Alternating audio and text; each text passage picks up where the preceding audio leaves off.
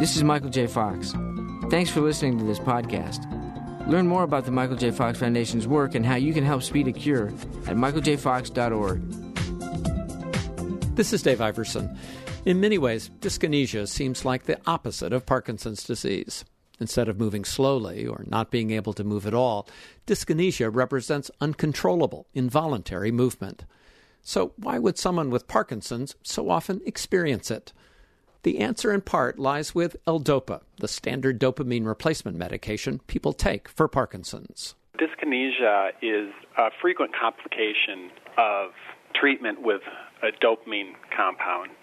It tends to occur later in the disease and tends to be associated with things like increased doses as well as the progression of the disease itself. Dr. Christopher Bishop is a leading dyskinesia researcher based at the State University of New York in Binghamton. He says, though it's not the only factor, the likelihood of someone with Parkinson's experiencing dyskinesia increases the longer someone takes dopamine replacement drugs. Within about 5 years, maybe 40 to 50% will experience dyskinesias. And by year 10, that increases to 80 or 90%. But a lot of it still has to do with the progression of their disease, the age at which they were diagnosed, as well as, to an extent, the dose of L-Dopa they're taking. People with young-onset Parkinson's are particularly vulnerable to dyskinesia. That's in part because they wind up taking L-Dopa drugs for longer periods of time. But Bishop says it's also because a younger person's brain is more plastic. In general, neuroplasticity is a good thing. But there are two sides to neuroplasticity in the brain. I mean, our brain has this amazing capacity to compensate for insult and injury, but there's a tipping point. And with dyskinesia especially, we believe that some of that positive neuroplasticity shifts over to aberrant neuroplasticity, so that when we begin to supply the brain with exogenous compounds, dopamine agonists, and especially L-Dopa, then the response shifts from improving poor movements to producing hyperkinetic movements like dyskinesia.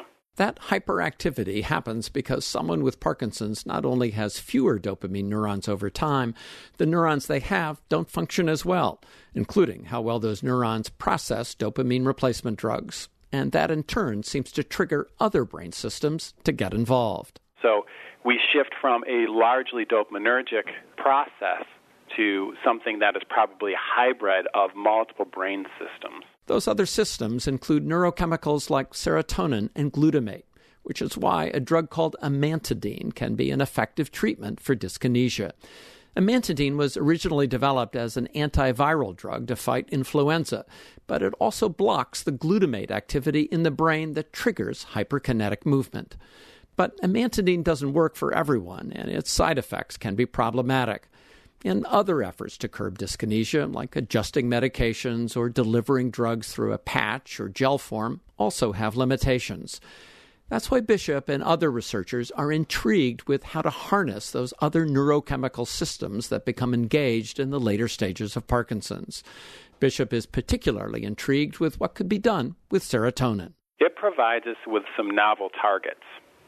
If the serotonin neurons are contributing significantly to L-Dopa's actions, both positive and the dyskinesia that results from chronic treatment with L-Dopa, then by targeting the activity of serotonin neurons, by targeting the receptors that modify serotonin signaling, we can actually reduce L-Dopa's dyskinetic effects and maintain the efficacy of L-Dopa at the same time. And that's really a gold standard goal for folks in the dyskinesia research area.